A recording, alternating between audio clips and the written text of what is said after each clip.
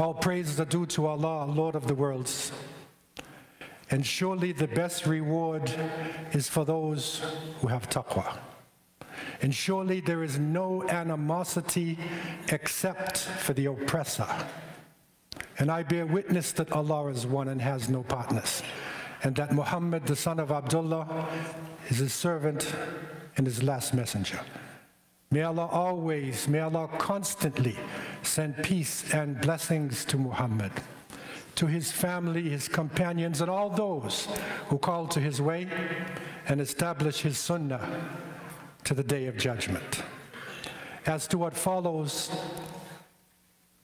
I begin by cautioning myself and you to remain vigilant in the consciousness of Allah, and to know that there is one mighty in power who is surrounding all things with his knowledge.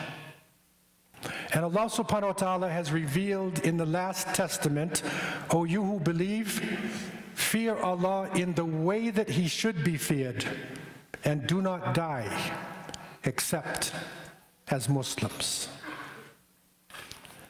Allah subhanahu wa ta'ala has given us the bottom line, that we should live in this world remembering the Creator. And we should try our best to pass out of this world as Muslims. The bottom line today, it is not just territory. It is not just physical property. The bottom line in the struggle today is aqidah wa wujud. It is belief. It is the essence of the struggle going on in this world. Belief and existence. The existence of our community. The existence of the followers of the Prophet Muhammad sallallahu alaihi wasallam. And Allah told us very clearly in Surah Al-Baqarah, فَلَا عُدْوَانَ إِلَّا عَلَى الظَّالِمِينَ, that even if fighting ends, even if you fight them, فَإِنْ انْتَهَوْا فَلَا عُدْوَانَ إِلَّا عَلَى الظَّالِمِينَ, if fighting even ends, our struggle against dhulm, against oppression, continues. It is a continuous struggle to the day of resurrection.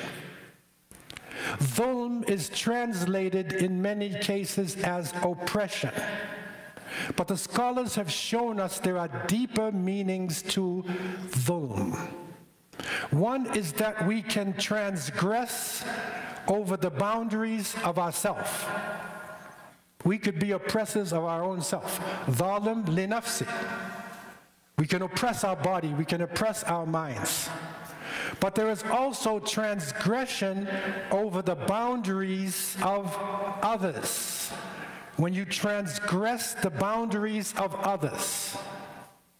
Also, when you transgress or when you claim something which does not belong to you, that is a form of dhulm. And finally, one of the root definitions is not only to claim what does not belong to you, but to deny the claims of others. This is also a form of oppression. We have to teach our children. We have to teach our community. We have to make it clear even to non-Muslims, those who are ignorant of what is happening in the world, ignorant of history. History is crucial for us. Our experiences before inform what we are doing today. And when we look at the land of Philistine, when we look at this land, never forget that in 1917, 99% of Palestine was controlled by the Palestinian people. 99% was Palestinian territory. But with the World War I and World War II happening, by 1946, 90% was Palestinian. and 10% was occupied. And then, after 1948, in 1949, Israel, the illegal state, occupying state of Israel, controlled 77%. It changed because of the war. And by 1967, the occupiers took over the land completely, so that anybody who lived within that territory was an occupied people. We have to teach our children reality, not just what comes on the television or the internet or on the papers, reality on the ground. October 7th changed the course of history. And now the move is being made by the occupying powers. Remember your history. In 1917, 99% was Palestinian territory. But now their move is total genocide, to completely wipe out the people who are living within those lands and to drive them out of their own territory. The present situation, there are over 25,000 people died. It's not just 18. If you include the people under the rubble, over 25,000 people have been killed, 2/3 of them women and children. Over 60 to 70% of the housing units have been destroyed by the day the house is being destroyed. Hospitals are destroyed. Power stations are being destroyed. Water systems are being destroyed. It is a complete destruction that is happening in front of the eyes of the world. And for those who attended the environmental meeting in the Emirates, the COP24 environmental meeting, they should never forget that what is happening in Palestine is an environmental genocide. It's a genocide of the environment as well, which will have an impact not only on the Middle East, but on the rest of the world. The water is polluted. White phosphorus is being thrown down upon the people. Disease is now spreading. The systems of life are being destroyed.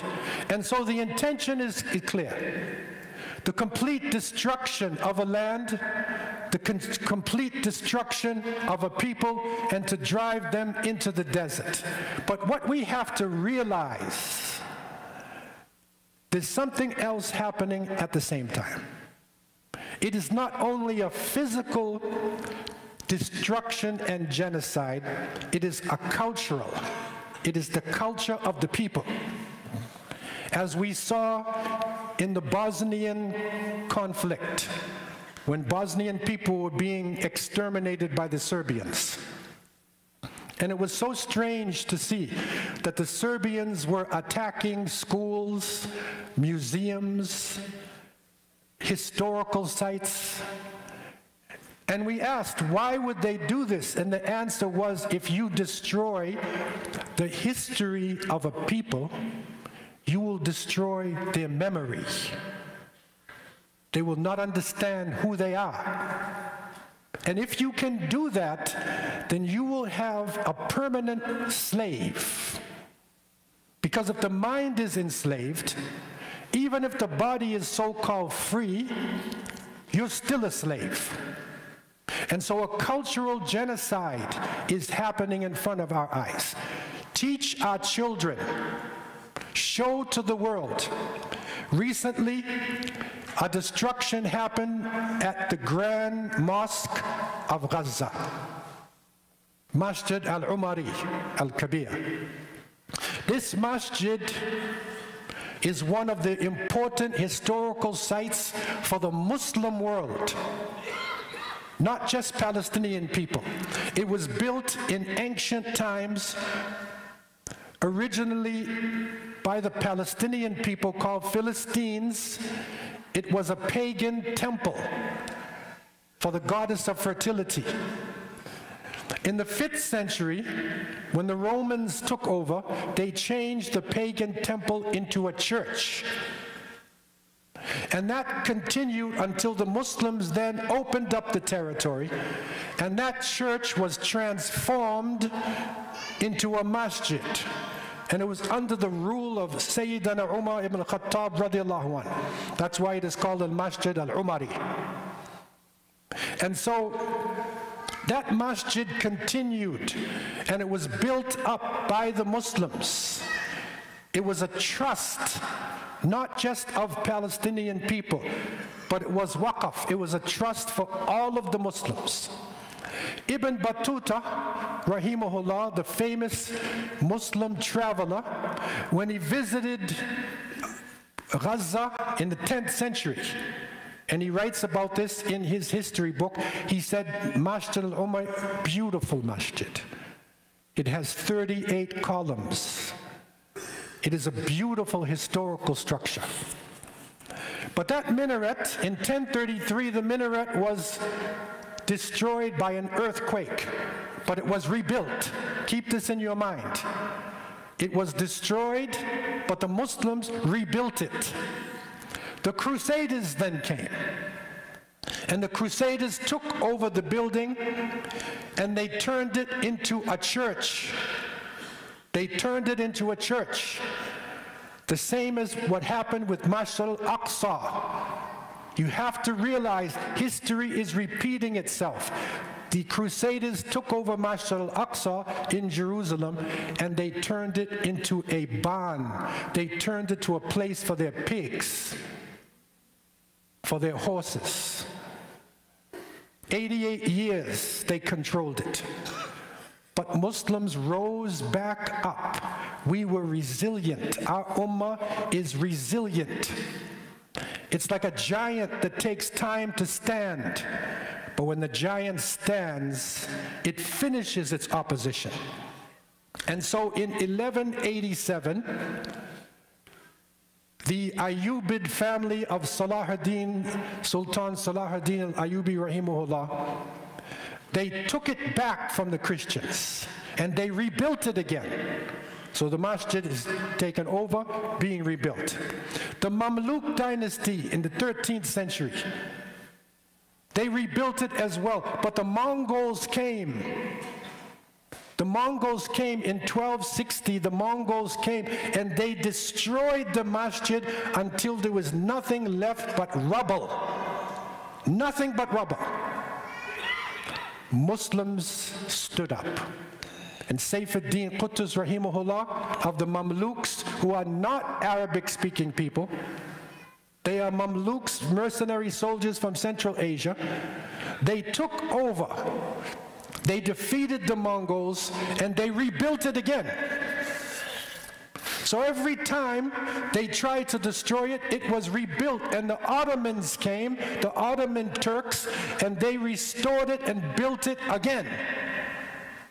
But in World War I, in the 20th century, the British destroyed part of the masjid with their bombs. But in 1925, the Supreme Muslim Council restored the masjid again. And so it stood until December 3rd, 2023, when it was totally destroyed again.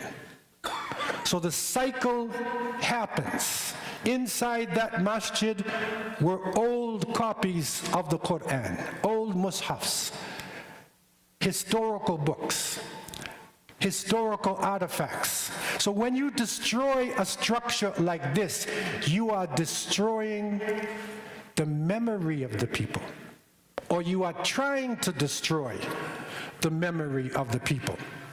But we have to recognize what is happening.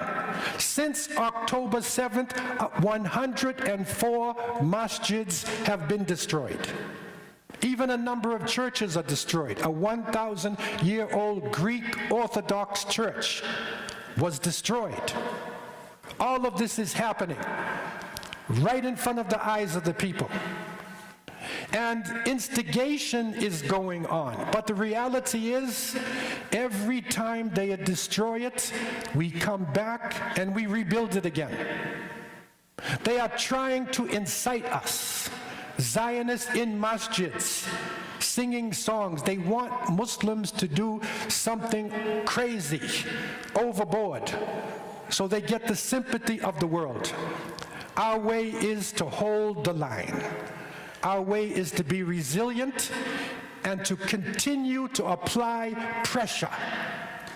As a person who you have his neck with your hand, and you apply the pressure slowly and slowly, you apply it until that person is finished.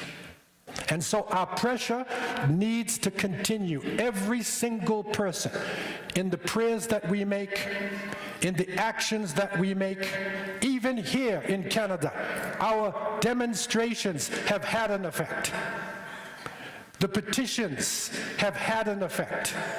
And we need to support our groups like NCCM, those groups that are out front, that are defending the Muslims. Sign the petitions, boycott, even if it means not drinking certain cups of coffee. Change your lifestyle and realize we don't have to be consumers based upon a false capitalistic system. But we need to continue and realize what Allah has told us. يُرِيدُونَ لِيُطْفِئُوا نُورَ اللَّهِ بِأَفْوَاهِهِمْ وَاللَّهُ مُتِمُّ نُورِهِ وَلَوْ كَرِهَ الْكَافِرُونَ. They want to put out the light of Allah with their mouths, but Allah will complete His light, even if the disbelievers despise it. So teach our children, never forget the suffering, never forget the humiliation, never forget the oppression that is going on.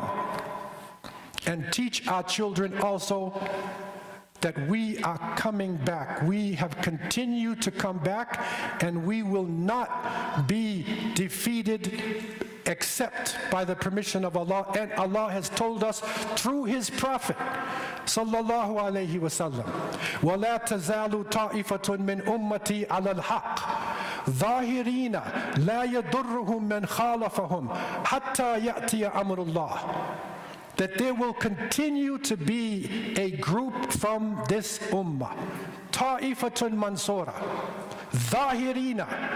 They will be victorious, and they will not be affected even if everybody runs away, until Allah has issued His order for the changing of history. And so we are right at that point. We have Muslims who are holding the line, waiting for Amrullah. And we have to have the patience to wait for the command of Allah subhanahu wa ta'ala. But continue the pressure on the neck. Don't let go. And teach our children this is a lifestyle. This is not one incident. This will be for the rest of our lives. May Allah subhanahu wa ta'ala have mercy on the innocent children in Gaza and Palestine. May Allah subhanahu wa ta'ala protect the dignity and the honor of the women in Gaza and Palestine. May Allah subhanahu wa ta'ala raise up strong mujahideen all over the Muslim world to bring back the honor of Palestine. And may Allah subhanahu wa ta'ala take our leaders, our confused political leaders, take their minds from darkness into light. And may Allah unite all of us, that our last words would be kalima la ilaha illallah Muhammadur Rasulullah sallallahu alayhi wa sallam. Aqulu qawli hadha wa astaghfirullah li wa lakum wa li sa'ili muslimin min kulli dhanbin istaghfiru innahu huwal ghafurur rahim.